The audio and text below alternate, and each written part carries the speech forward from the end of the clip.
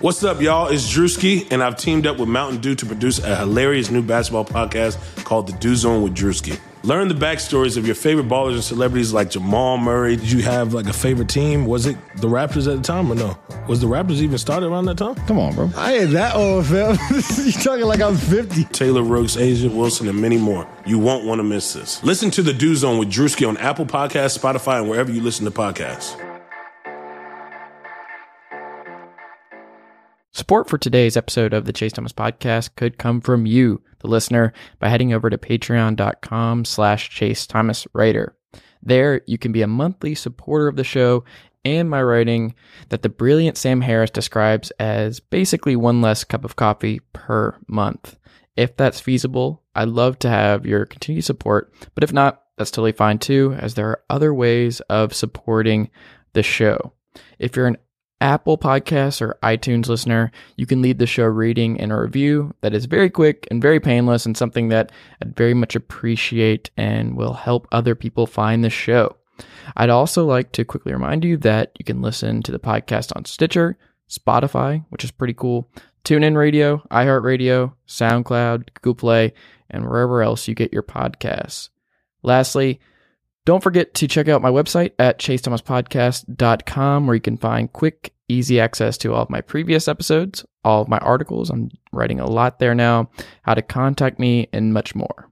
And with that, let's jump into today's episode. The Chase Thomas Podcast.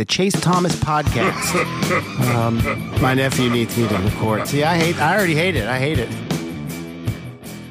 All right, we're back on the Chase Thomas Podcast, a dreary Thursday night edition of the podcast. Atlanta is really weird. The weather is about to drop 30 degrees from today to tomorrow, I think. But my guest is in Arizona, where I believe it's 89 degrees every day of the year. Oh, it's so beautiful. What is it right now? Right now it's 65 degrees. I'm in some shorts and a tank top. It's going to warm up a little bit tomorrow, so we'll see what happens. But it's definitely not. It's definitely not sub-zero temperatures or a what do they call it, a bomb cyclone? I have no idea. Oh god, that's a scary Not name. a meteorologist. No, that's like a Sharknado. How many of Sharknado movies have you seen? I've at least seen 4 of them, if not all of them. Right? There's 5. How many are there? Are there already 5? I believe there's 5. Yeah, they're pretty terrible. Ooh. We're getting old, man. We are. I remember when the first one came out, and that was just such a big deal. I remember being on Twitter at that time when I didn't actually hate Twitter. Yeah. And just the reaction of everything going on. It was a big deal. It kind of is no longer a big deal because it just exists. But I think people still get excited for a new one because it's almost like I don't know, it's like a weird, like when you watch that movie, The Room. You're not watching that to see a good movie or even like a terrible movie. You're almost just watching it to laugh at the fact that someone made it. So 2 things. One, I thought you were talking about WrestleMania, not Sharknado, with your first point. No, yeah.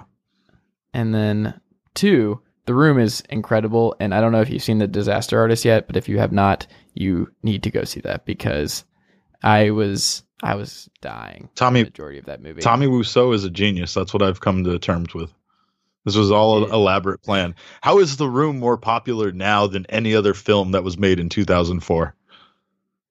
It's a good question. I have no idea. Wasn't Anchorman 2004? Yeah, but I would still say The Room is more popular right now in this moment in pop culture because of Disaster Artist. I don't know if The Room is... Do you know a lot of people that are actually watching it? Or? Yes, because of Disaster Artist. Because of they want to know that this movie was a real thing, so they're watching it. I've had a lot of people talk to me about it. I mean, I watched it in passing a long time ago, and I didn't think anything of it. I didn't think it would turn into this cult classic, and it's amazing. Have you seen the watchings of it? What people do, where they bring like footballs to throw around in the theater, and it's like so Rocky Horror Picture Show type. They respond to the screen and everything. It looks like a good time. Oh hi Mark! Hi Mark! And actually, the more underrated one is when he talks to the little pug that's sitting. Oh hi doggy! Did you know he thought that was a fake dog? No, he didn't know. He didn't know that was a real dog. He thought it was like some sort of prop dog. That's fantastic. That's everything you need to know about Tommy right there, summed up. I don't know. I feel like everything at the perfect Tommy thing will always be him not being able to understand human emotion, where they keep redoing that story. Yes. That shot where it's a sad story and he's like, ha ha ha, funny story, Mock. Oh, I love that. So I did not say if you have not watched The Room and or The Disaster Artist, you need to see that because they're both delightful in their own way. But if you can go onto YouTube and check out the fact that they songified The Room and they turned it into one of the catchiest damn songs you'll ever hear. And the music video features Austin. Why am I having it? Excuse me, Xavier Woods. I was calling him by his real name there. Xavier Woods is in that music video as well. So check that out. That's a fun one. And that song will get stuck. I'm away trolling Jinder Mahal to do this. Yes. Yeah. Like. Just to be in the video going cheap, cheap, cheap, cheap, cheap, cheap, cheap, cheap, cheap. It's pretty great. Xavier Woods is awesome. He really is. He's one of those guys like CM Punk that I have confidence in, that no matter what he does outside of wrestling, I think he's going to continue to have success. Like, I feel like wrestling is going to just be one of the things he does in his time as a performer in some way. You know, I could see him expanding his role and just at some point, if he feels like he has hit his ceiling with what WWE is going to give him, because I think at this point, I don't think he would jump to like Ring of Honor or Impact or anything like that. I think it would look weird. He's one of the guys where it wouldn't make sense. Like the Zigglers, of course, make a lot of sense, and New Japan and stuff like that. I don't know if Xavier Woods at this point makes sense, but I could see him, replacing Daniel Bryan as SmackDown GM if he leaves at the end of the year and stuff like that. I could see him transitioning away from the ring if he wanted to, and he could still jump in the ring when he wants to. It's not like he's wrestling all the time. Now he is in the U.S. title tournament, so that is something. So maybe there is going to be a Xavier Woods push, but we'll see. I love what he did with that tournament, speaking of which, because I don't think he's going to win it. I don't think he's even going to be in the finals, and I haven't thought that since the beginning, but he has been so adamant about wanting to be U.S. champion that it honestly has made me second guess like everything. Like he's done so much on social media to put it out there that he wants to be the one to win this tournament that he fully has me believing that he could do it. I don't know why, but he does. That's that simple. It's effort, right? You put in that extra effort, people believe a little bit more. It makes the product a little bit more fun. Yeah. If I can believe that he's going to possibly win, then it makes it just a little bit more fun than just knowing what the outcome's going to be and then having it be that. I really don't know where they're going to go with the tournament, and I don't know where they're going to go with the Ziggler stuff. And I think that's good because SmackDown has not been great lately, but I think that's one of the things they are doing well is adding all of this confusion and uncertainty in that division. Yes. And I commend them for that. So that's one of the positives, but we'll get there. So one of the things I wanted to touch on first, and I think this is just one of the more fascinating signings of the year. I think Meltzer basically said it was a done deal on Twitter that Ricochet and War Machine are both on their way to WWE. First, who are you more excited about seeing? I know the easy answer is Ricochet, I guess, but I've loved what War Machine has done the last couple of years. I think they are going to be awesome. I think they check all the boxes that WWE is looking for in their current tag team division. Like if you look up and down the tag team roster right now in the WWE, there's a lot of guys that kind of are like War Machine. They have Heavy Machinery, they have Authors of Pain, they have Sanity, they have just the Bar and the Ascension, and it's a lot of just big tag teams. And I wonder if that's a good thing for War Machine coming in, or are they going to blend in too much? And I mean, obviously the Bludgeon Brothers too. I was going to say, if you're not going to mention the Bludgeon Brothers, I'm going to be furious here. But yes, no, I mean, I don't know. To answer your first question, obviously I'm more excited for Ricochet. I think Ricochet he wants this. I've spoken to him about this. I've seen the maturation. I've seen the learning of him. one of my friends from Reseda posted a really good thing about, just seeing him over the last 8 years develop in Reseda and all the things that he has done in his career. But mostly I feel like he has, he's worked on bulking himself up. He's worked on things that he's not strong on. I mean, I've really seen him develop, and not just in like small indie ways. Like, Biff Busick is a perfect example of somebody that I saw literally take over the indies, but get completely lost in the shuffle on NXT. And the reason why is because the excitement that he generates at an indie show is completely lost on a WWE crowd. And I don't know if it'll ever be the same there that it is when you see him in a small venue. Some guys I feel like are just better equipped to be an indie wrestler. And it's not to say that WWE still isn't a better life. I would much rather be a WWE wrestler that was a nobody than, the biggest indie wrestler. And I'm sure a lot of guys feel that same way. It sucks, but it's just the way it is. And interesting. I might disagree. But how many guys do you think Cody is feeling that way? I think Cody might be the best example. But you're talking. Maybe that's not true anymore. Yeah, but you're talking about somebody that's different. See, I can't equate somebody that wrestles in Ring of Honor and New Japan as an indie wrestler. I'm not talking about somebody like that. I'm talking about somebody. So you're talking about another level down. I'm talking about another level down. We're not trying to be disparaging, right? But because I put PWG at that other level down. I'm talking about like small indies. Okay. PWG is an amazing pro wrestling circus. Yeah, yeah, exactly. That kind of stuff. It's just one of those kind of things. A lot of the stuff in Chicago, in the Northeast and stuff, freelance, Limitless, all of that, those kind of stuff, right? Those are the kind of things that I think some of these guys can just continue to dominate. But if you go into WWE, you're really just going to be another guy. You're just going to be, you might find your way. And that's the thing that I love about a lot of these guys that I am big fans of on a personal level, like Biff, like Ricochet. I want to see them succeed. So when I see them do things like get into a tag team or whatever, just trying to make it work, I love that.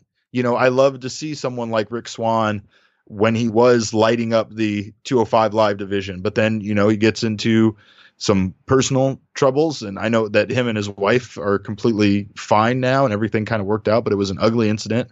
It reflects badly on him. And I'm worried about his future with WWE.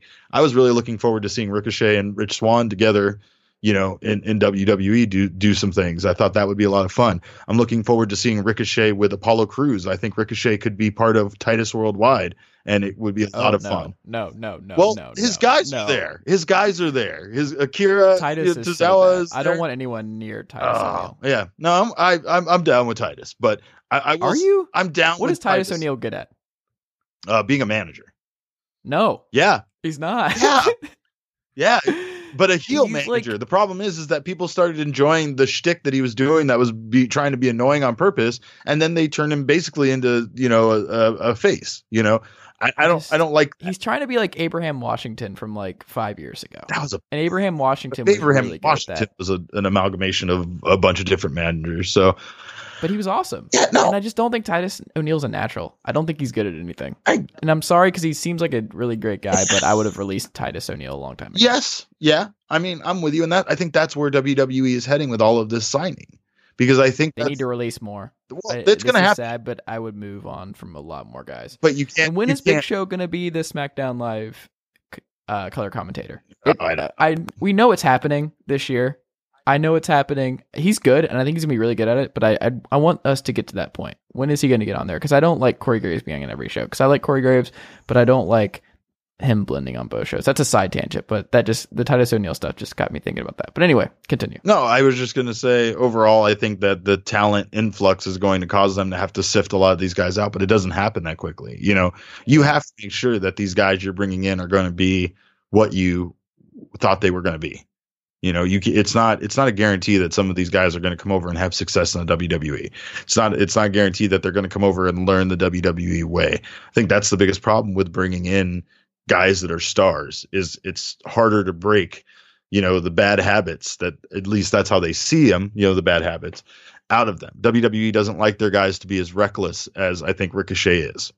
And Ricochet is one of the best goddamn flyers I've ever seen in my life, but I just mean reckless in the fact that he's willing to do anything with his body, and sometimes he just goes too far. And WWE likes to protect their investments. That's why everybody in WWE goes slower. That's why their spots, even when they're big, are still more calculated and safer than they are in New Japan or anywhere else. And well, what's interesting, and I guess maybe like what gives me hope about Ricochet and his moveset and how much he'll have to adjust into is if you see Cedric Alexander's stuff, they still allow him to do a lot of fun movements. And I'm not saying he and Ricochet are exactly like, but I think there are some similarities to the way they work. And then, I think Lio Rush, if you watched him at all in NXT, he is still moving around. It looks like he's somewhat out of the doghouse, even though he got kind of fed to Lars Sullivan on NXT. If you're involved in the storyline, you're not in the doghouse. If they're interviewing you for WWE.com stuff, you're not in the doghouse. I think they're making him an underdog type character, but I don't. Can I go ahead and I don't want to be angry wrestling fan, but how much longer do we have to pretend that Lars Sullivan is actually? Oh, I will fight you right here and right now. Atrocious. That guy is going. I've never been more convinced of the next like Snitsky level comedy character within like 3 years in the main roster than Lars Sullivan. There's a 0% chance that works out. I don't know, man. I don't know. I think that the one thing about it is that it's unique compared to like what a lot of the stuff you're seeing, even when it comes to monster characters. And I think that's the biggest thing is sometimes they get very. But we have a lot of good ones now. No, we do. A lot of good ones. Saying Braun's incredible. He's like coming around. Lars is coming around at the wrong time because Killian Dane is an incredible monster character, and I guess there's just so many better versions of Lars Sullivan where I just think he's going to be a comedy jobber on the main roster within like 3 years. See, you never know though.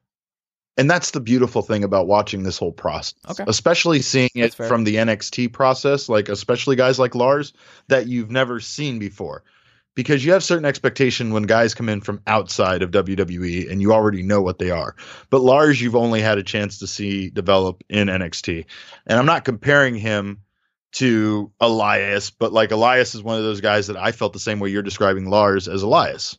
I didn't think Elias was going to be any good, and I thought it was dumb, and there was never a part of me that hated him in a positive way, the way like I quote unquote hate him now as a heel on the main roster.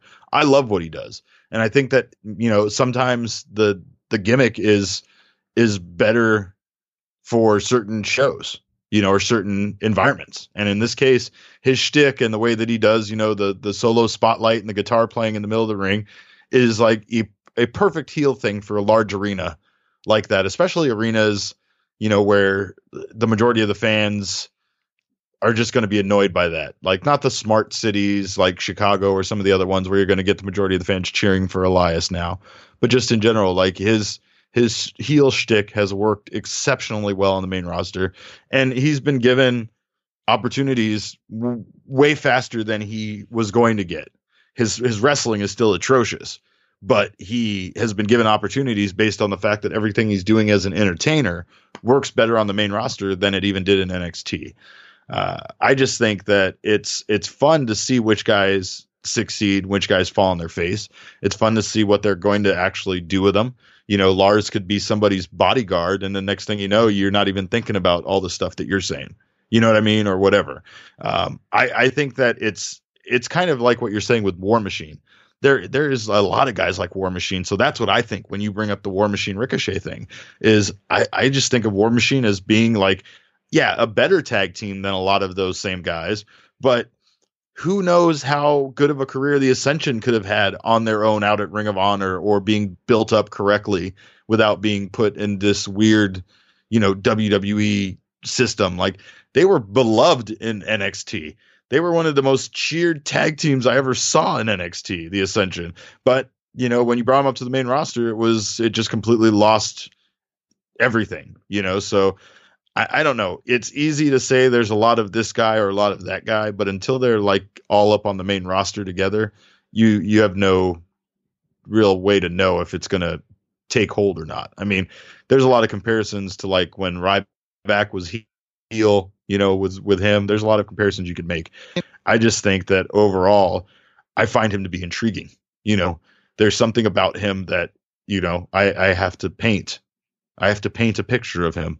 and I need him in my life. So I don't know how it's going to go for his career, but I think he's kind of got a lot of the things that you need down that a lot of the wrestlers don't. You can be as good in the ring as you want to be and as athletic as possible, but if you're not a character, if you don't get what the facial expressions and things like that you have to do, and be somebody that's interesting, then you're not going to be a success no matter how many flips you can do.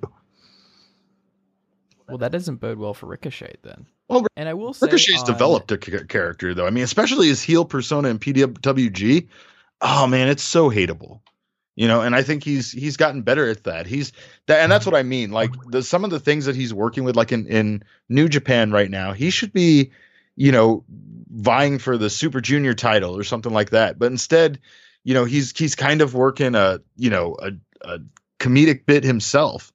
And I think that that's very purposeful. I think that, the stuff that he's doing, he's trying to work on his weaknesses, not on the stuff that he has, that he's good at, being in Taguchi-san and doing the stuff that he's doing that's just kind of funny, is, I don't know, it's helping him develop that character and be better. And I don't even know if he's still that. I think he's out of it. He used to be in Taguchi-san, but I remember at times looking at the stuff he was doing and just scratching my head thinking like, you're so much better than this. Why are you doing this stuff?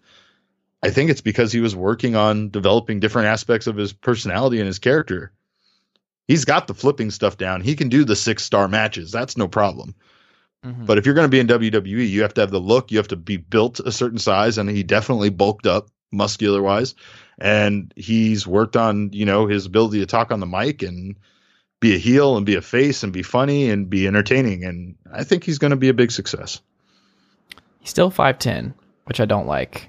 And I'm not certain how Vince is going to view him. He's going to be a very interesting test case because he is someone, like you said, has really come a long way in the last 5 to 8 years. And I think there's going to be a lot of fanfare. And I think there's a lot of different ways they can go with Ricochet. And I think... you know how tall AJ Styles is? How tall is AJ Styles? Probably what, 5'11"? 5'11", yeah. Oh, yes. Yeah. Okay. I'm glad I knew that. Okay. Yeah. And I mean, I think AJ Styles, if he'd come in at 28 in WWE, I do not think he would have sent a world title, maybe ever. And a lot of his world title run has to do with just him dominating the way he did in the Indies. I'm not certain that Vince would have ever put the title on him unless AJ Styles did not have the 2-year run that he had. And he just kind of became too big where it just felt right and the crowd just loved him so much. It's the Daniel Bryan thing where it's like, if you are over enough, Vince can look past certain things like that. And if you're a good enough wrestler, if you have other intangibles and other valuable traits that will get Vince and or Triple H on your side, then it can happen. But I think it's just a general rule of thumb is to always be a little wary of that. Look at Austin Aries. Like I love that he immediately leaves WWE and then his first Impact Wrestling taping, spoilers. I know a lot of our listeners are worried about what's going to happen on Impact in their next taping schedule, but he won the world title from Eli Drake. And it just can't be a coincidence that he immediately goes to the company where he had a lot more success and was seen as a main eventer, and that company just doesn't really look at main event talent the same way, where it's like you can go from Eli Drake to Austin Aries to Eddie Edwards, and it just doesn't look weird having the title on different kinds of wrestlers. But in the WWE, it's who is Raw's universal title scene built around? Roman Reigns, Braun Strowman, Samoa Joe, and obviously Brock Lesnar. And I don't think that's a coincidence. And I think that's still just something that Vince McMahon cares about. And that's probably why AJ Styles is the champion on SmackDown and not on the main show, because I don't think there is a possibility that AJ Styles is ever the main guy on Monday Night Raw. As much as I love AJ Styles, I don't think that's going to happen. And I think that's kind of why I'm really hoping Finn Balor, who right now, if I had to guess who's winning the Rumble, would be Balor. I hope their plan is to move the Balor Club to SmackDown and let him run that and go through with a Balor Club versus AJ Styles feud, which is just, it writes itself. It's perfect. The fans would love it. And SmackDown desperately needs something like that. And I think Ricochet is going to be interesting because you could, I mean, I don't know where you stand on this, but couldn't you see them very easily just putting him on 205 Live? And I just don't want that to happen at all. That's totally what I see. But I could also see them building NXT around him for the next year and a half. Right. And that's the one thing that's wonderful about NXT is I don't feel like NXT is developmental any longer. I think some people develop there, but I don't think it's developmental. Well, all the guys there are old, and Ricochet is finally a young guy. It's been a misnomer that they call it NXT when all their champions are coming in at 40. Bobby Roode, Shinsuke Nakamura, Samoa Joe. This is not next. These are not guys that you would say are next in line to carry the company for the next 10 years. Well, they're old names. Here's the thing about wrestling fans. They don't care about what people have done outside of this. WWE fans, I should say. There's a lot of WWE fans. I was one of them. I mean, I know how it feels, and a lot of people don't know. I've been on both sides of the coin. I see the appeal to the indies now. It took me having friends that wanted to go. Like, I had friends that wanted to go to indie shows, but they wanted to go there to like mock former WWE guys and just be dicks and be bad fans, you know, and not really be there to enjoy it. So then when it came to going with guys that really enjoyed it, yeah, they were jerks to the wrestlers too, but they were jerks to the heels. And like one of the first times we saw Ricochet, interestingly enough, was against Austin Aries at an indie show here in Phoenix. It was one of the best indie shows I've ever seen. And it had probably like 200 people at it because it was so poorly promoted. But it had the Young Bucks. It had Ricochet versus Austin Aries as the main event. There was some crazy stuff that went on at this show. All I need. Right. You've sold me at that point. Oh, yeah. I love the Young Bucks. And I love everybody you just named. Matt Hardy was at this show. Ricochet was at this show. You're losing me. No, I'm just saying. It was a diverse show, you know. But I mean, in general, I think that what WWE is trying to recreate is the entire wrestling system, the ecosystem within WWE.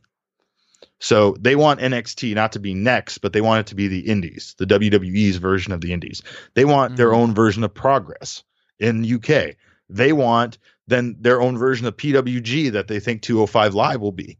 You know what I mean? Like they want their own like ecosystem that they can kind of feed guys through and have them go to their own place until they need them or something for them to do until they develop into the person that they want them to be. Or if they don't ever develop into that person, then they can eventually just get rid of them.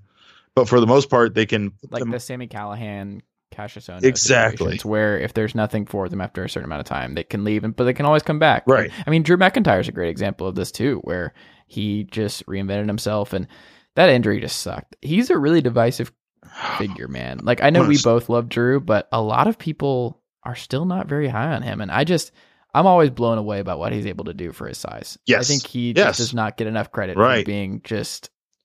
I think he might be the most athletic wrestler for his size in the WWE. I think what we saw out of him in Impact Wrestling really showed me how diverse he was as a person.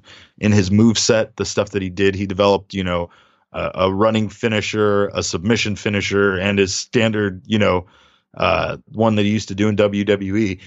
He just became the Future Shock. Future Shock DDT. He just became a complete person. But more than anything, you know, there was a brief time where he was a heel in Impact, and I felt like he showed more character in that than I've ever seen.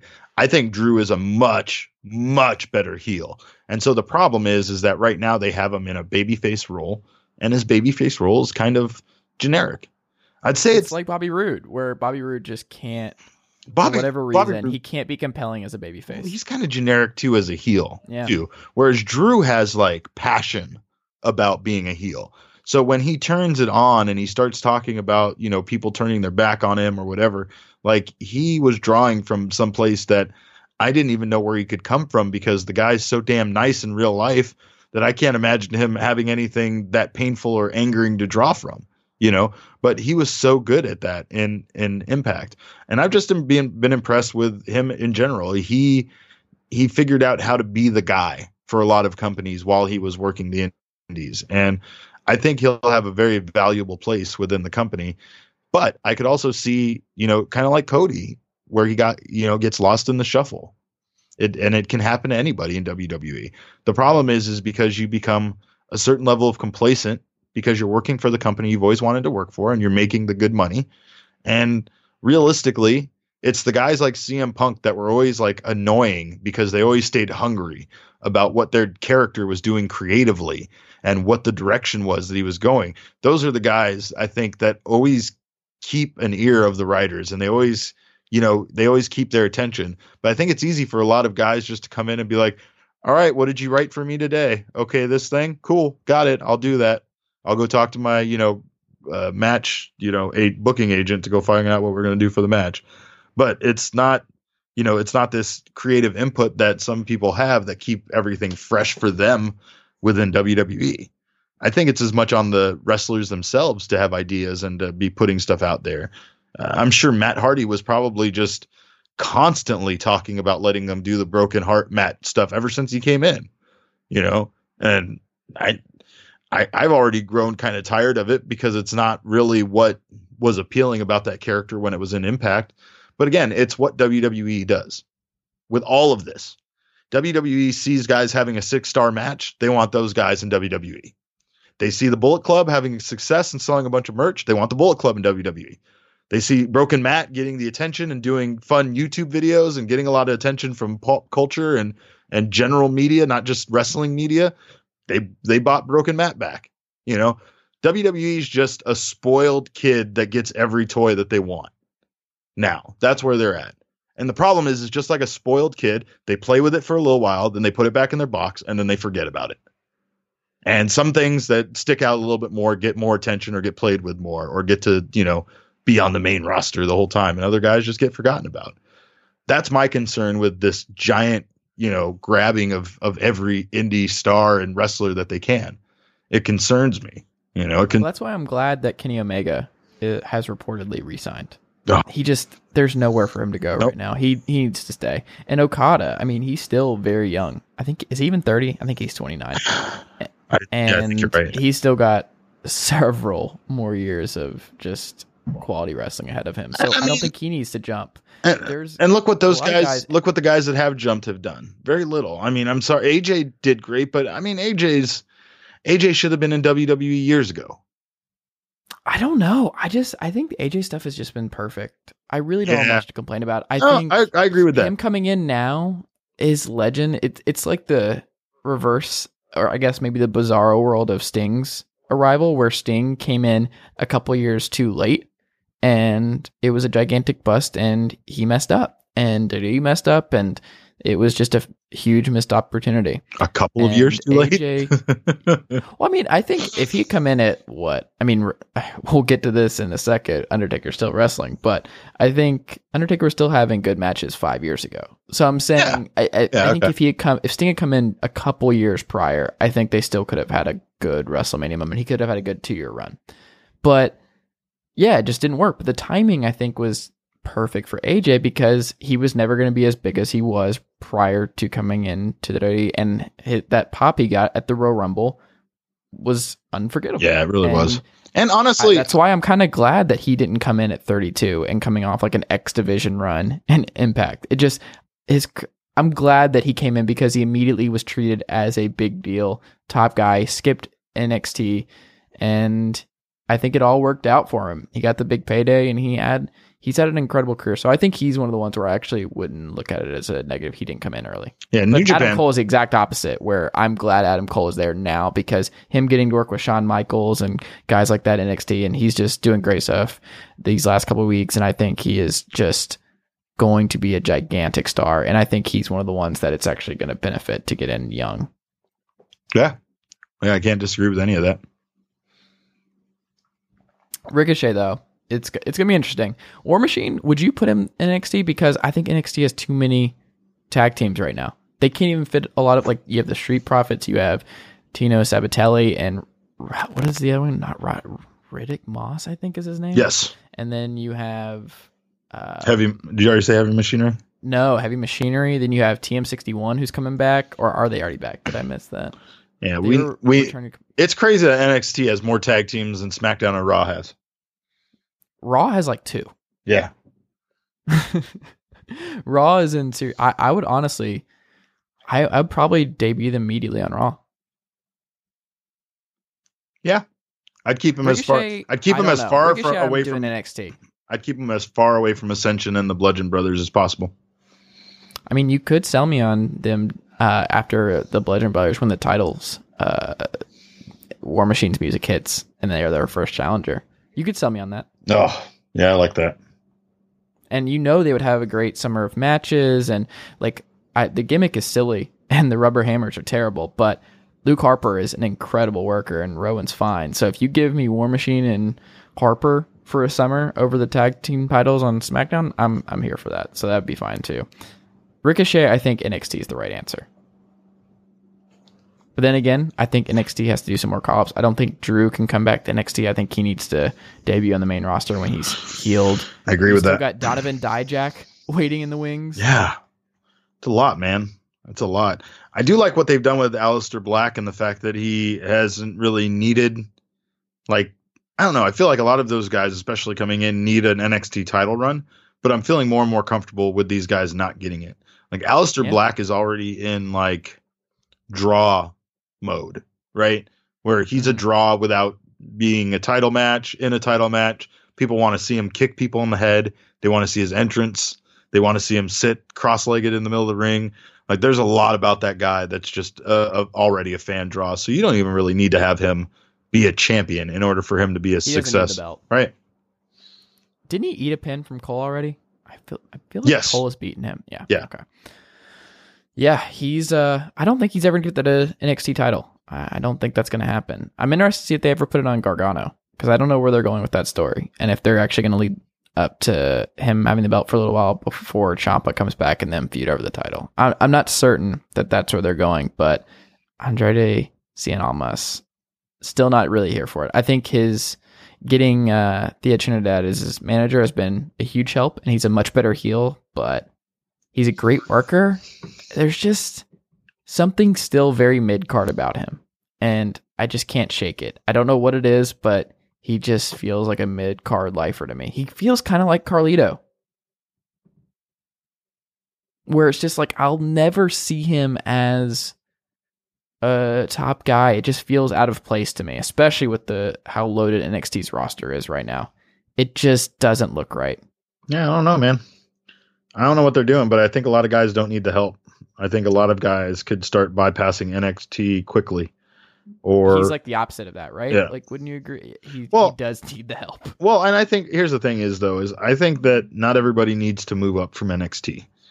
I wouldn't be mad to see some guys stay in NXT. I really wouldn't. I wouldn't feel like I don't feel like that's like a dishonor anymore. I don't think that's like getting left behind in school when everybody graduated.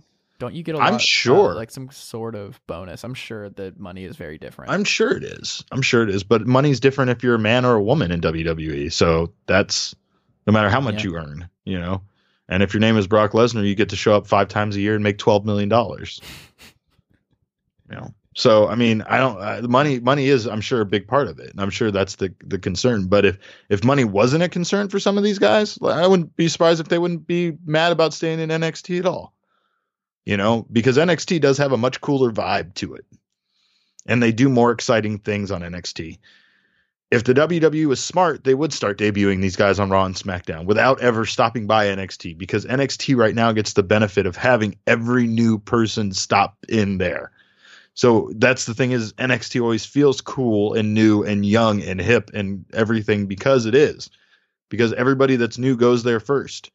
So there's not a chance to really have that new fresh impact when someone comes up to the main roster when you've already seen them in NXT, because it feels like they just switched shows. It doesn't feel like, oh my God, AJ Styles just showed up in the Royal Rumble. Like that's the only opportunity we've had to have that feeling.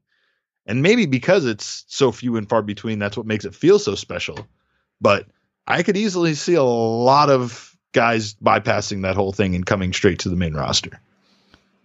I will say to that point that you do run the risk of the Mike Kanellis situation. So there are the sure things like the AJ Styles, who you just know when they bypass the NXT group that they're going to be okay no matter what. But then I think there are the huge risks like Kanellis. And some of it obviously was not his fault or Maria's fault. I was going to say, I don't even understand what happened with that. I really don't. Like, I get that Maria got pregnant, so they had to kind of. But that was, I think that was a couple months later, right? Yeah, like it seemed like they already had fizzled out. They had been pulled and fizzled very quickly. And that was just, it was strange, and they were just gone. Like they debuted on that pay-per-view, and they were on like one SmackDown, maybe two, and then it was over. People were still talking about how much they loved their song, and they weren't around anymore. And you know that song is like built for NXT, by the way. Yeah. And that was the weird thing about it, is that whole character was built for the NXT crowd, not the main roster. But the problem is, it's like the Maria. Adam Rose problem. It's Maria, right? So they knew that Maria was somebody that the WWE audience already knew, and they were basing that whole gimmick around her. Like Mike's whole gimmick was that he's Maria's husband. He even took her last name. Liked. I love that, yeah. But they didn't have a clear idea in mind, and that's why NXT is valuable, because it allows you to kind of chip away at that giant, rock and form something beautiful. But you don't really know what it is at first, so you kind of got to play around with it and see where things go, see what pieces chip off. With that, that should have been it. The entire thing should have been him being just like a bitch boy behind his wife and having his wife just be in charge of the whole thing. But they didn't even commit to that, because they had this weird half public or like half a motivational speaker gimmick, half weird the world's perfect couple gimmick thing going on. And it just didn't work out, because it never felt like they got the chance to even do that gimmick. It felt like it was a combination of two gimmicks, and neither one of them was fleshed out or fully formed. Yeah. But yeah, you're right. Because that was one of those things that it was a big surprise when they were there. They were big stars outside of, WWE. They had a lot of success in Ring of Honor and in New Japan and in Impact. But just the WWE thing didn't seem to work out, because not enough people knew who Mike Bennett was to make that impression. That's why the Mike Kanellis stuff worked, and why the whole making Maria the star of the duo made sense, especially on WWE television. Yeah, because it's exactly like what's going on with who is it? Paris Hilton, right? She's engaged and nobody knows the dude's name. I have no idea. Yeah, like it's fun. I just saw something where he got left at the airport. Derek, we're gonna have a conversation about this and your Paris Hilton facts. I'm just using it as a comparison, but I think it's a solid comparison, and the metaphor is there. Sure. Yeah, she's Paris Hilton. He's the loser that you don't know his name. It works. I feel like that's a little mean, but I think you just compare Maria to Paris Hilton, and Maria seems delightful. Oh, she is delightful. She was so nice to my daughter. Yeah. We didn't even stop and ask her for a picture, and she asked us if we wanted a picture. See? Yeah. And you just compared her to Paris Hilton. Yeah, you're right. That was a bad comparison. In character, not in Maria, if form. you're listening, I was not a part of this. There is zero chance she's listening to this podcast. Okay. Well, you don't know that. Yeah, I know. I'm just getting mean now. So we've kind of touched on this a little bit, but so Undertaker, it seems on Raw 25, which what a group, what a lineup they put together. You could tell they had been prudent about filling out this guest book for the last couple years. Jerry Lawler is going to be there. Shawn Michaels is going to be there. I think Edge. What a group. Stone Cold. I don't understand how, like Road Dogg, like half of these people are still employed by the WWE. So great. Sure. But I didn't really understand why they because 25 is a big one. I don't know why they didn't go all out getting bigger names and more surprising names from the past, but maybe there'll be some surprises. What are you talking about? What are you talking about? Stone Cold. Do you disagree with me on this? I disagree with you a lot. Okay, go ahead. Do you need the Rock there? Is that what you want? Is that why you're mad? Because the Rock? No, I think it's not even just the Rock. You need more just people that we haven't seen in a long time or other. You're getting Bruce Pritchard, for Christ's sake. I mean, fine. He was just on Impact like a week ago, I think. I don't know. I don't watch that program anymore. I mean, I don't either, but Austin Aries is the champion, so I might actually tune in for his stuff. Yeah, if you haven't noticed, I'm like, Austin Aries is probably one of my top 5 all time. Yeah, no, I'm always here for and him. Especially that was formed when he was in Impact. The option C stuff he did and everything that I he watched did. every week. Yeah, me Greatest too. Man Who Ever Lived. Yep. The Cape everything. I mean, I was watching him at Ring of Honor before that. I don't know. Maybe Jericho not being there is kind of a bummer, but that's obvious. Mick Foley, is he even advertised? Is Mankind going to show up randomly? Are we going to get Rikishi? Are we going to get, because Kurt Angle's been there, so he's not going. Is Jeff Hardy going to return? But we've seen Jeff Hardy recently. Like the Dudley Boys, great. Kevin Nash, sure. I don't know, man. Like it's just, Chase. It just seems like Chase. I don't know. What is this the Cynical Thomas podcast or is this the Chase Thomas podcast? What's happened to you? These are all the stars. What more did you want? What more did you want? You're getting Undertaker and Shawn Michaels and Stone Cold. Did you expect more than that? Yes. Oh man. You know it's going to be 5 hours long, right? If you keep this attitude up, it's going to be 6. Maybe it all comes down to The Rock not being there. It really does. It really does. He has better things to do. He does. I'm not disagreeing, but he doesn't have a movie to promote. Maybe he'll show up. That's the kind of. See, you're complaining about secrets, and we don't even know if the secrets have happened yet. Maybe he shows up. Yeah, Wade Barrett can come. He has to bring the gavel, and he has to bring the thing that lifts up. I think part of it too is like, it kind of bums me out that so many of these cast of characters are still just on WWE television every week. Yeah. That might be part of it too. Go to a wrestling convention sometimes if you want to talk about the sadness of life. Go to WrestleCon at WrestleMania. See how many guys that you watched on TV for like 3 weeks are still at a wrestling convention with a picture of themselves in front of them and markers and trying to charge Leave Virgil alone. $15 an autograph or $20 an autograph, and they have zero line. And like my favorite story about Drew was when Drew came to sign at our table, and he asked me how much people were charging, and I told him, and he looked at me, and I'm sure I've even told this on this podcast before, but he looked at me and just said, "That seems excessive." Yeah. I said, "Well, what do you want me to do about it?" And he said, "Find the lowest price and undercut them by $15 or $5. So it was $15, and that's what he charged. And he made money hand over fist because everybody was walking around with like a $20 bill in their hand. And why go to like, I don't know,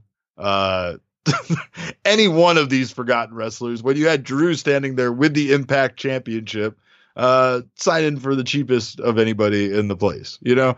Like, it was just so weird to see so many of those people still hung up on it. Like, I get, like, the Hardys were at this particular wrestling convention with a huge line.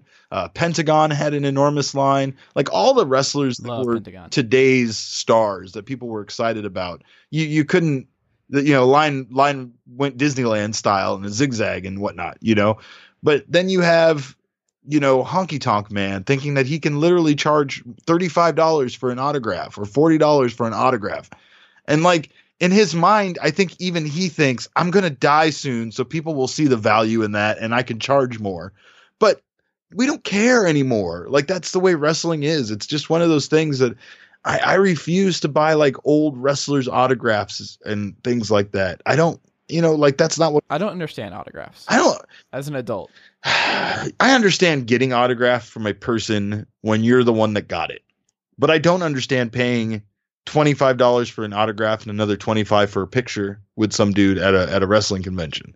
Like I will say, I took a picture with Cody Rhodes at WrestleMania. What was the one in Atlanta with The Miz? What would that have been? Where he retained over The Rock. I mean, over Cena with help The Rock. Was that 27? No. 25? Has it been 9 years? No way has it been 9 years. I don't remember. I should know this. Yeah. But anyway, it was the one in Atlanta. And I remember he just like voluntarily gave me an autograph and I didn't ask for one. I was like, all right, it's fine. And the saddest one ever though is when I met Bobby Roode. I had a random, I think it was impacted this like AutoZone like photo shoot day thing, meet and greet, but it was at literally like I can't remember exactly what store it was, but it was at this random just convenience store like that. And he's just hanging out and very nice guy. But anyway, he gave me an autograph too. And I didn't ask in either of these occasions for an autograph. I'm like, what am I supposed to do with this? This is fine. Like I just want to meet. Yeah. We don't have to do this. Like I worked in a Lucha Underground show where I was a PA at the show. And it was fun. I had a good time. And there was a lot of running around. But most importantly, the entire mystique of wrestling died for me that day when I was backstage with all the wrestlers. Seeing Pentagon and so many of those guys without their masks on just killed a small childish part of me that will never come back alive. Was Pentagon still wearing the contacts though? Oh no, he was just wearing a baseball hat backwards and a tank top. Yeah. But I don't ever want to see that. That would be really depressing. Yeah. I saw it first thing when we got there. I didn't see it. My buddy Brian saw it. We were instructed to take the handles off trash cans so that when they hit each other with them, they didn't cut each other. And while we were doing that, he's all, hey, see Pentagon over there? And I'm like, huh? And I look over, I'm like, no, where? He's like, that guy's sitting right there. And I was like, that's Pentagon? He's like, yeah, look at the tattoo on his arm. And it was the Zero Miedo, the thing. And I was like, oh, that is him. Why does he look like a normal person? This is crazy. Like, he looks like he would be one of my friends from high school. He does not look like he's the craziest, most insane hardcore wrestler I've ever seen. But at the end of the day, they gave me like a t-shirt and they were totally cool. And, I became friends with some of the crew guys and whatnot. But I wanted something to as a memento. And I always like doing that when I work something that's special or whatever. I try to take just something dumb. Like, even if it's just a piece of trash that nobody else cares about, like, oh, it's a flyer from the day's event that was on the back, or like one of the signs that tells talent where to go and has the Lucha Underground logo on it. I wanted to snag something like that. And I didn't think of it early enough. And it was the end of the day and people were leaving. And my buddy had a sign and he was literally about to throw it in the trash can. So I took it from him and I just took it in the locker room and put it down and put a marker on it and made an announcement to everybody to sign it if they could on the way out, and forgot about it. And then when I went back to get it, it's the most awesome piece of Lucha Underground merch you've ever seen in your life, because it's just all of these. It's every one of them. Some of them drew little pictures of shit next to their names and stuff, like little masks and stuff. It's awesome. It's such a great thing. But you're right. There was a part of me that the first thing I thought of was what am I going to do with this? So I literally gave it back to my friend who made the sign and was like, here, Merry Christmas. And he loved it. He loved every minute of it. He couldn't believe that I got him that. And he held it up with such joy and excitement.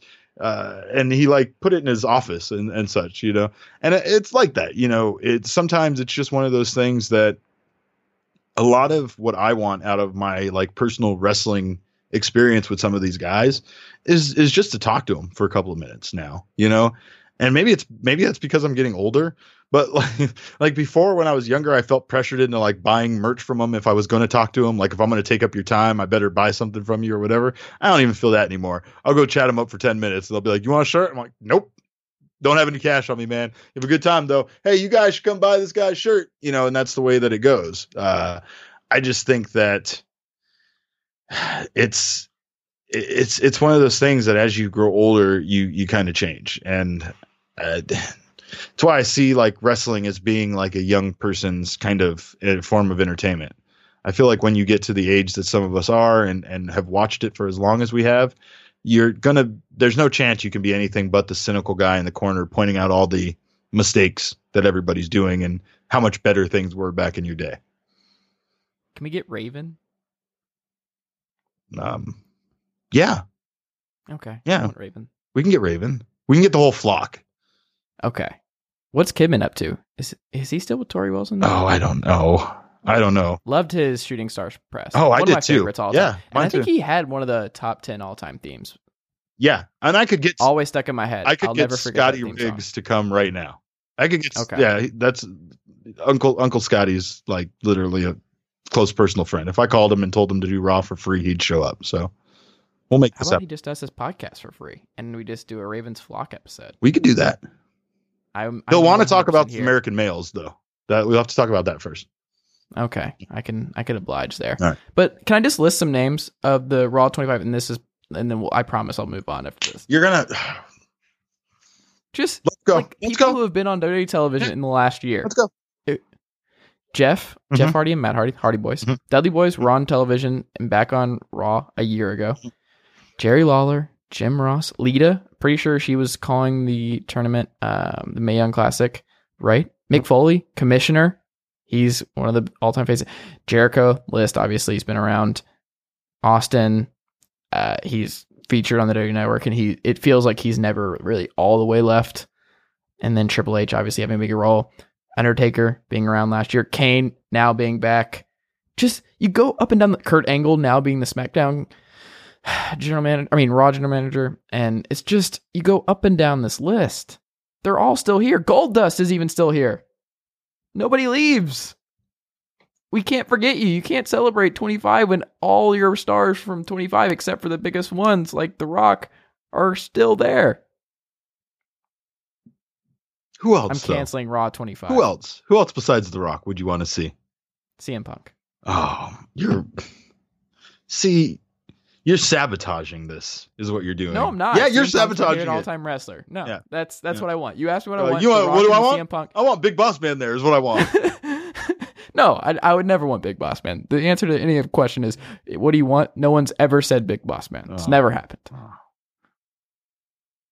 No, I don't know. I think it's a little silly because so many of these guys are still around and we've seen them very recently. There's just no reason to do this. They're all still there. They never leave. You never leave in wrestling, it seems like, especially in WWE. They're just always there. I'm going to tell another story that I've told like 20 times on podcasts, but I don't care. I probably told it on. Did I just come off really bad? No, Depressing about all I'm this? just going to say this. I was at what I believe was some sort of anniversary show for SmackDown. I want to say it was the 10th anniversary show for SmackDown. Does that sound right? Would that have been recent or would that have been years ago? It would have been. Didn't they just do? Because they had. Yeah, it was like 4 or 5 years ago. Because remember they had the X. They had the SmackDown X logo for like a full year. Okay. I remember. Then I'm pretty sure. That was not that long ago. Okay, so it was probably like 5 or 6 years ago. Okay, so if that's the case, then I'm 99% sure this was the 5th anniversary show for SmackDown. So not like a major show, but still a significant anniversary show that they had advertised a substantial number of stars to be at, returning stars, including like Cena. There's just a bunch of people that weren't on the show anymore because this was one of the times when the show was split and had, rosters on Raw and SmackDown. So it was supposed to be all these people showing up. And essentially what everybody showed up as was via satellite. It was all pre-tape messages. It was John Cena, Stone Cold. It was everybody, and it was all pre-tape messages. So I was there in attendance, and I remember being super excited about being there because they had advertised all of this talent to be there, and then they all appeared via video message. And it was one of the most disappointing shows I had ever attended up until the main event when Kurt Angle shot Big Show with a tranquilizer dart and shaved his head and took pictures of him like he was a damn bear. And I got to be there for that. And I got to be about 15 rows away from watching Kurt Angle really pull out a shotgun out of nowhere, out of the announce table. He got a gun case. He opened it. There was a shotgun inside, and he shot Big Show with an actual tranquilizer dart that had an orange back on it. And I watched it fly out of the gun and into Big Show's back. It was one of the most amazing things I have ever seen in my entire life to this day. And then he pulled back and watch this. I don't remember this at all. Oh, and then he pulled out clippers and he shaved his head. And that's why Big Show has a shaved head to this day, was because Kurt Angle shaved his head on this episode. And ever since if you would have asked me, he's been bald. I would have guessed it happened on ECW when he was the ECW champion. Yeah, no. It was Kurt Angle. And it was amazing. And then he did that thing that people do with bears where they hold their heads up and put a foot on their back and they take pictures of them smiling. I do vaguely remember this now. And like that to me is the one. But that was Kurt Angle who did that. It was Kurt Angle that did it. Yes. Huh. Now my point being though is this night was ruined by WWE and the fact that they had made all these insane promises that they could not back up as far as who was going to be appearing that night. And it was almost a complete disappointment. But because they can't get The Rock. Brock Lesnar was obviously not going to be there, right, for sure. Right, yeah. And then you also had the elephant in the room, which I don't... This was 2004. Oh, so they both would have been there. Never mind. Yeah. Okay. But I think you know who I'm talking about. Yes. But this Name deleted and Eddie Guerrero. right. Right. I don't even know. I'm not sure back then what the situation was, but yeah, I mean, it wasn't the guys that were there. I mean, the roster at the time was pretty mediocre because it was kind of like, it could have been 2004 because I think SmackDown started in what, 98, 99? It had to be a couple years later because I think SmackDown 10. Maybe you're thinking of the I'm looking at reunion. September 23rd, 2004, 5th anniversary special. Oh, Next 5th Thursday. anniversary. Okay, I thought you meant the 10th. Okay. No, yeah, no, 5th, yeah, right. So 98, yeah, that lines up perfectly. So Was that 99. Big Evil territory? Was Undertaker still doing that? Yeah, I'm pretty sure it was. I'm pretty sure. But even like he didn't come out that night. You know what I mean? It was like one of those kind of nights. It was like the two things I remember about it mostly was the Big Show thing and Carlito. Speaking of Carlito earlier, he had his dark match at that show. That was the first time. Okay. I was gonna say, didn't he debut against Cena? This was the dark match, so this was against Shannon Moore, I want to say. But yeah, wow. Like every time they did like a thing, now I'm looking at it, like, so here's some of the matches that were that night. Paul London versus Billy Kidman, then Booker T versus Paul London, then Billy Kidman and Theodore Long backstage. And then, but okay, so here's all the throwbacks. Here's all the things that they did. It was like The Rock. It was, let's see, Vince McMahon. It was Mick Foley. And these are all people that were appearing via like, you know, some sort of taped message. Stephanie McMahon, Brock Lesnar. So all of this stuff happened, but none of it happened. That's right. Steve Austin with a mustache and no goatee. That was amazing. But like, yeah, you know, like you just had all of this stuff where you just weren't, excited about any of it. And the main event was Kurt Angle and Luther Reigns versus Big Show and Eddie Guerrero. And apparently, Luther Reigns and Big Show or Eddie Guerrero fought. Luther Reigns. Yeah. There's a name that you can't forget because they stole it and gave it to another guy. Was Nathan Jones also on this show? Probably at some point. But yeah, no, I mean, it was a garbage show. And all it took was that one magical thing to make it good. So that's my point is don't be bothered by this beforehand. I'm already bothered. Wait and save your anger for afterwards. If they don't do anything and it's crap, then you can say about it afterwards. But until then, you never know what's going to happen. Do you know what I need? I need Road Dogg to do a fan Q&A with what's going on with SmackDown from people in the crowd. No, you do not need that. You do not. That every bit of that sounds terrible.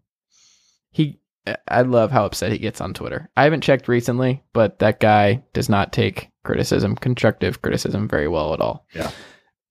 But anyway, Undertaker, somehow we went down this rabbit hole, but yeah, it seems like we're getting Undertaker Cena, and I don't want this at all. After this whole thing about it might be good, and you trying to bring me back in, I'm very, very certain Undertaker Cena is not going to be good. And Undertaker went out in perfect fashion last year. He left his hat in the ring. They can't do this, but they're going to do this because Undertaker is in good shape apparently. But even that, why?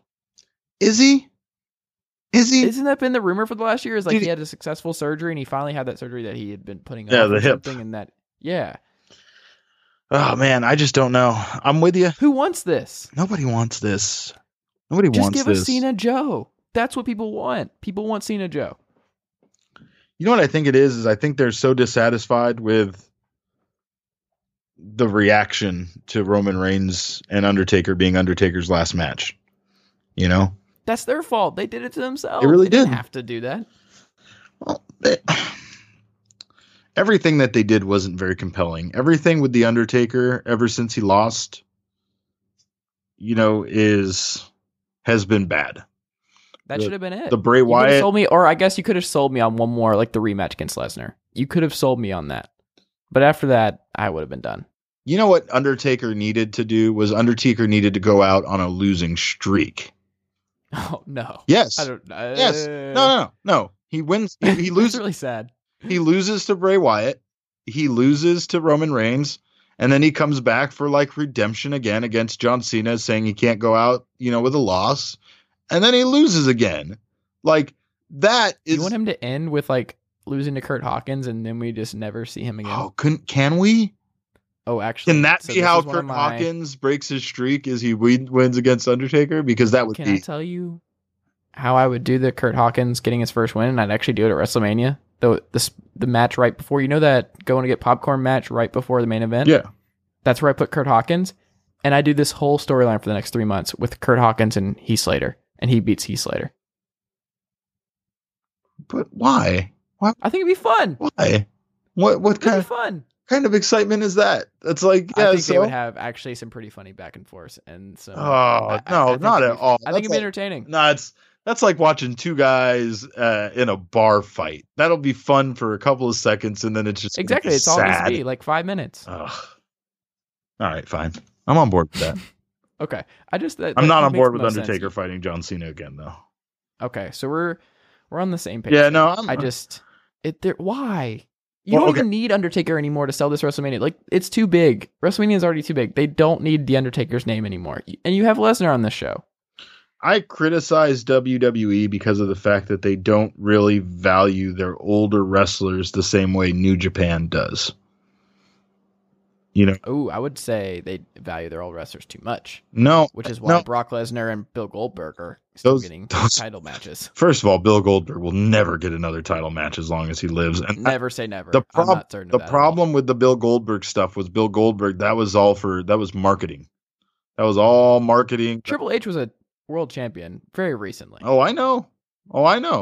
But those guys still aren't old. I mean, they've been around for 2 decades plus. You're talking about length of time. I'm talking about actual age. New Japan has dudes Okay. in their 60s doing drop kicks on each other and on younger Sure. guys. And Jushin Liger was doing that to Tyler Breeze like 2 years ago. yeah, no, totally. You know, and that's the thing is that I'm not going to say WWE doesn't value their older guys at all. I'm just saying they don't. When those guys are in their, what I guess I could call their golden years, you know, like they're older, they're not young anymore, but they really are like that Triple H, you know, where Triple H is at, right? That age where they're just still a viable commodity instead of being made into what they did with Jericho. And then you look at what Jericho did in New Japan. And it's not that Jericho wasn't popular, wasn't over with the fans when he was doing the list stuff and hanging out with Kevin Owens in WWE. It's just that he had this whole other side to him. And there's just a part of me that likes seeing that really sinister older wrestler that's a heel character. And WWE doesn't do that anymore. You know, just that guy that's so scared about losing his spot that he's willing to do anything to anybody. Like that was Triple H's character at one point, but he wasn't like old enough to be really in that spot. You know, like he wasn't the oldest guy, like one of the older guys on the roster at that time. But that spot, that whole thing of just being this paranoid, you know, person that doesn't want to give up your spot to the younger guy, that's a perfect heel character that they don't exploit enough, you know, and they could definitely use more of. That's fair. You know? I don't like what WrestleMania has become, and that's like a whole separate podcast, I think. Yes. Is just what WrestleMania is versus what it was at WrestleMania 17 and 18 and things like that. It's just a very different world. WrestleMania is not, it's not made for you and I anymore. Right. It's No, for the people you're that tune in once a right. year. Yep. You're absolutely right. And that's the difference between Wrestle Kingdom and WrestleMania. And that's why Wrestle Kingdom has become so popular with the really hardcore wrestling fans. The reason is because it's such a satisfying payoff to the things that they've been doing throughout the year. And even in some cases, It's a reward. right. Is like, thank you for watching for this full year. Here's this awesome show And to I mean, culminate a year of service. The Jericho Omega thing was built super fast in less than a month. Mhm. So it's not like even everything on that show is built up over time. But it just feels more like it's, you know, geared towards the payoffs for the storylines. And like WWE does a better job at that with the regular pay-per-views throughout the year. But it's like you said, it's WrestleMania. WrestleMania has become like the Super Bowl, but the way that the Super Bowl has forgotten about the game and is more about the commercials and the halftime show and the fireworks and everything else. That's exactly what WrestleMania has become. It's just a thing for the people that want to see all the other stuff. And it's weird because they still do a good job every now and again of putting something on there that you want, but it's definitely not the best show of the year. Not even WWE's best show of the year, let alone the best wrestling show of the year. It's not even the best wrestling show of the spring. Yeah, WrestleMania is not my cup of tea anymore, which is sad. But the Royal Rumble is. And I'm excited that it's coming up in a few weeks because I think I would probably say it's my favorite. I don't know. I would probably say the NXT Summer Takeover pay-per-view is probably my favorite pay-per-view of the year now. Interesting. Yeah. SummerSlam in that whole time, I'm a lot more excited as a wrestling fan during that time frame than I am in the spring. Yeah. Everything feels fresh, and I don't know. The SummerSlam build is always a lot better to me than the WrestleMania stuff. So I think SummerSlam might actually be their best big pay-per-view now, by far. There's a good chance that this is going to be the last WrestleMania that we travel to as a group, me and the guys from the Steel Cage. It's in New Orleans this year, right? Right. So we're excited about that, but we've just realized that so many of the other places were a letdown compared to what New Orleans was for 30. And there's just better things to do. Even if we're going to go to a WWE show, because we come from all over the world, so we got to find some place to meet up and we got to plan it out. So it's got to be a big deal. But WWE does a good job of making their other 3 big shows into just as much of a week-long celebration of wrestling as WrestleMania is, you know? Well, you've also got the other shows that come into WrestleMania, so you don't have to just go to WWE shows. Oh, well, yeah, we don't. But WrestleMania as a whole is just kind of getting played out. And a lot of it is depending on the city you go to, but it's like what we're talking about. Like if we want to go pay all of this money and travel to go see a show, we want to see one of the best shows, you know, and Bola, for instance, when we traveled to see Bola for PWG, that always, I'm coming with you next time. It never disappoints. It never disappoints, you know, but it's like my friends Adam and Sprung have been going to Japan for the Tokyo Dome show for the last couple of years, and they just have the best time ever. So I think might be one of the places that we end up starting to go is instead of coming here for WrestleMania, we might go to Japan, you know, just to do something different. And there's not a lot of cities in the United States that they're going to hold WrestleMania in that excite us any longer.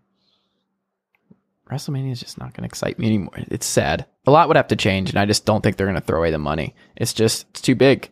So they're not, it's just like the 3-hour Raws. They're not going to move on from that because they're still making money, even if the product suffers. Yep. They're going to sell it out.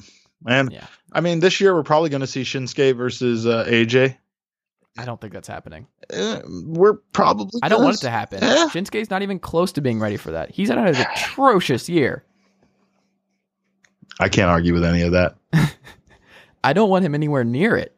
I don't think, and he lost clean to Jinder Mahal. He just needs to stay away from this for a while. I think the way to go is to have a Raw roster member win the Royal Rumble, preferably Finn, and then challenge AJ.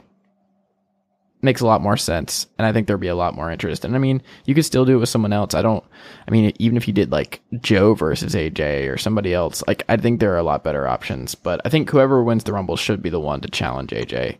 And I do agree with you about that. I do think that Finn challenging would be more interesting than Shinsuke.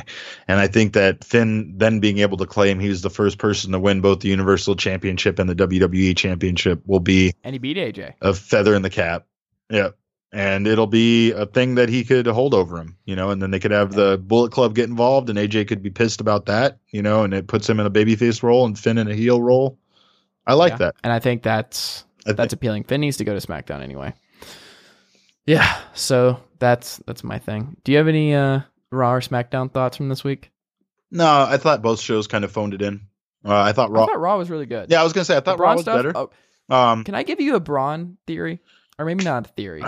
A Braun. We did not talk about him pulling the stage down with a grappling hook nearly enough. But yes, please let me hear your rant. Not nearly enough. We didn't touch him, so it literally didn't happen.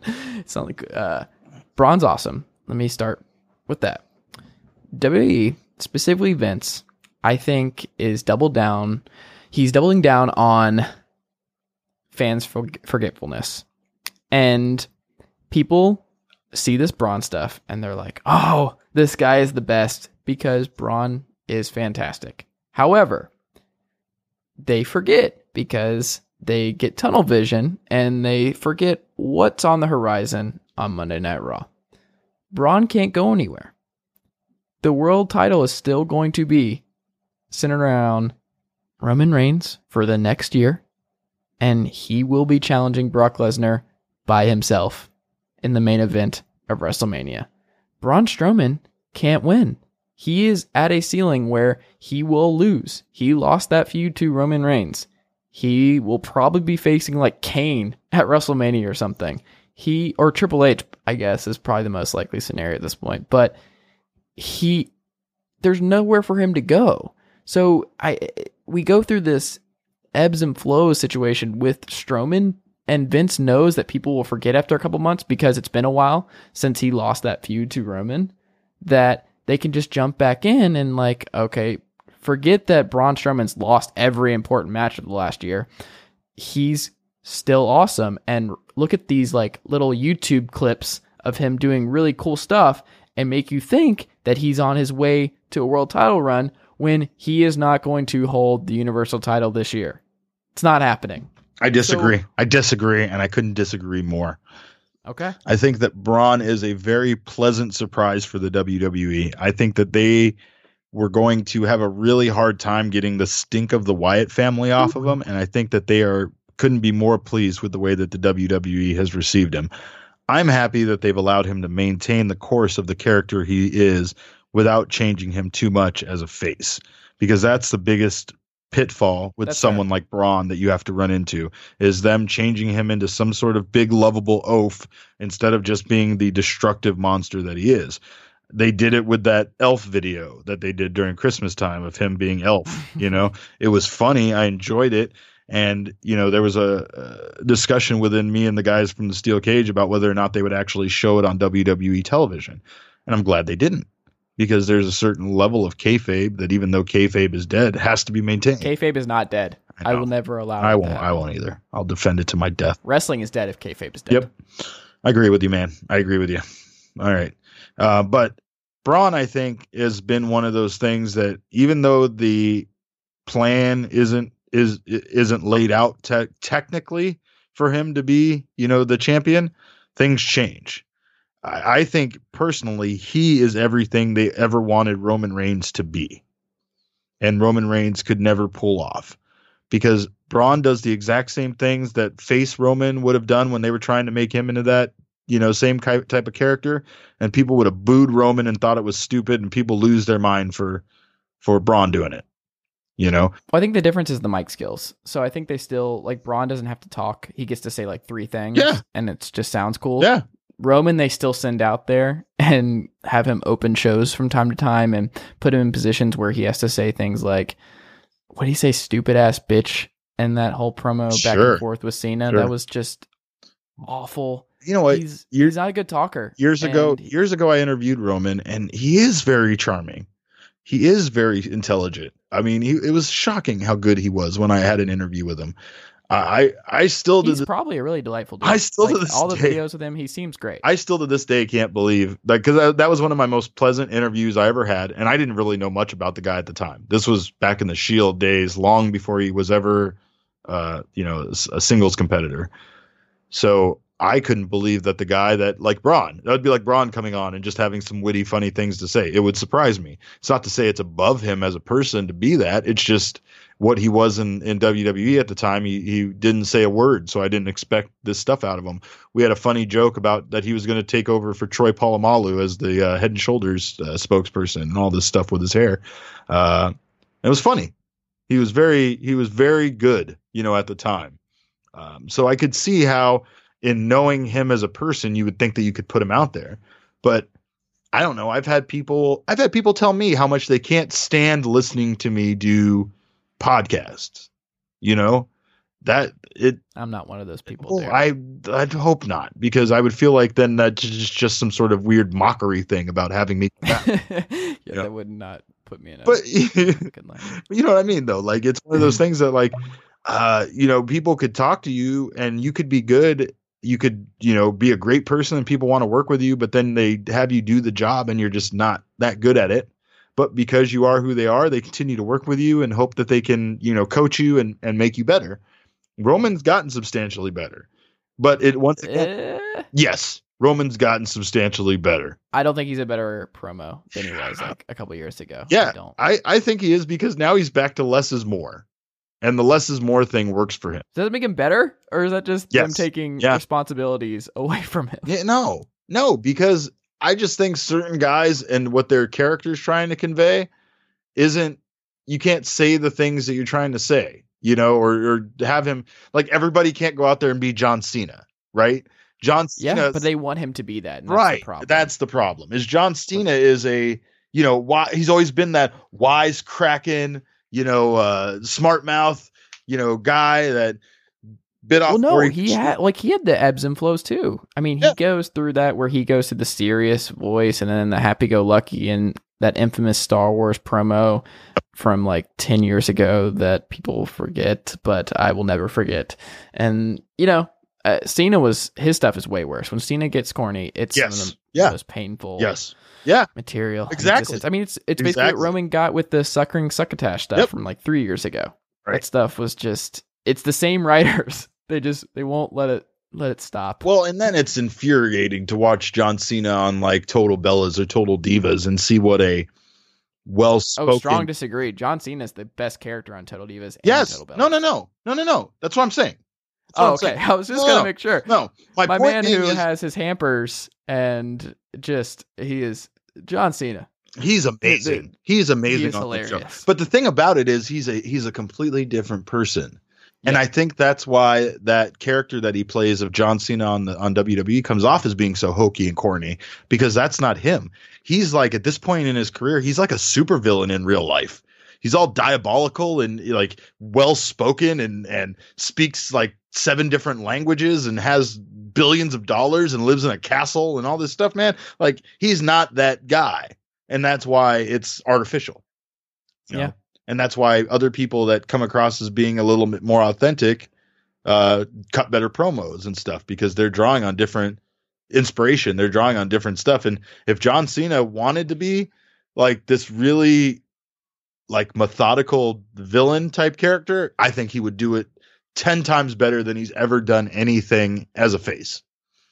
But I don't think they'll ever commit to that, because they can't have their moneymaker be a bad guy. Well, he doesn't have much time left. I mean, his schedule is getting smaller and smaller, so who knows? I think I think in the next 3 or 4 years, we're going to see like a full calendar year with no John Cena. And if we get to that point, then why not eventually pull the trigger on something different? But I'd say we'll see. So, again, that's fantasy booking down the road. You're old, grizzled veteran that's mad that someone's taken his spot. Perfect heel role for John Cena. There you go. And then him and Roman Reigns can feud again and talk about how the other is the worst. That's guys, you're both the worst. That's the perfect way to end this podcast. Derek, I think we could talk about wrestling for like 17 hours. Oh, without a doubt. I'm sure after this ends, we'll still continue to talk about wrestling. All right. Well, let's wrap this up. Derek, is there anything you need to plug before we get out of here? Check me out on the Steel Cage. Check out thesteelcage.com. We have a bunch of shows we do over there. The most important one is my snack podcast that I do with my friend Tim. Derek and Tim Eat Snacks. Check that out. New?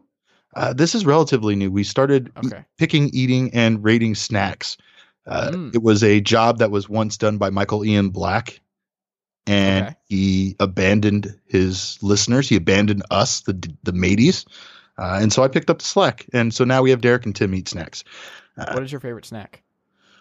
Oh, man, that is a tough question. You can't just... Oh, it's not tough for me. I know exactly what it is. What's your favorite snack? Ready to go? Yeah, go. Cheez-Its white cheddar. Whoa.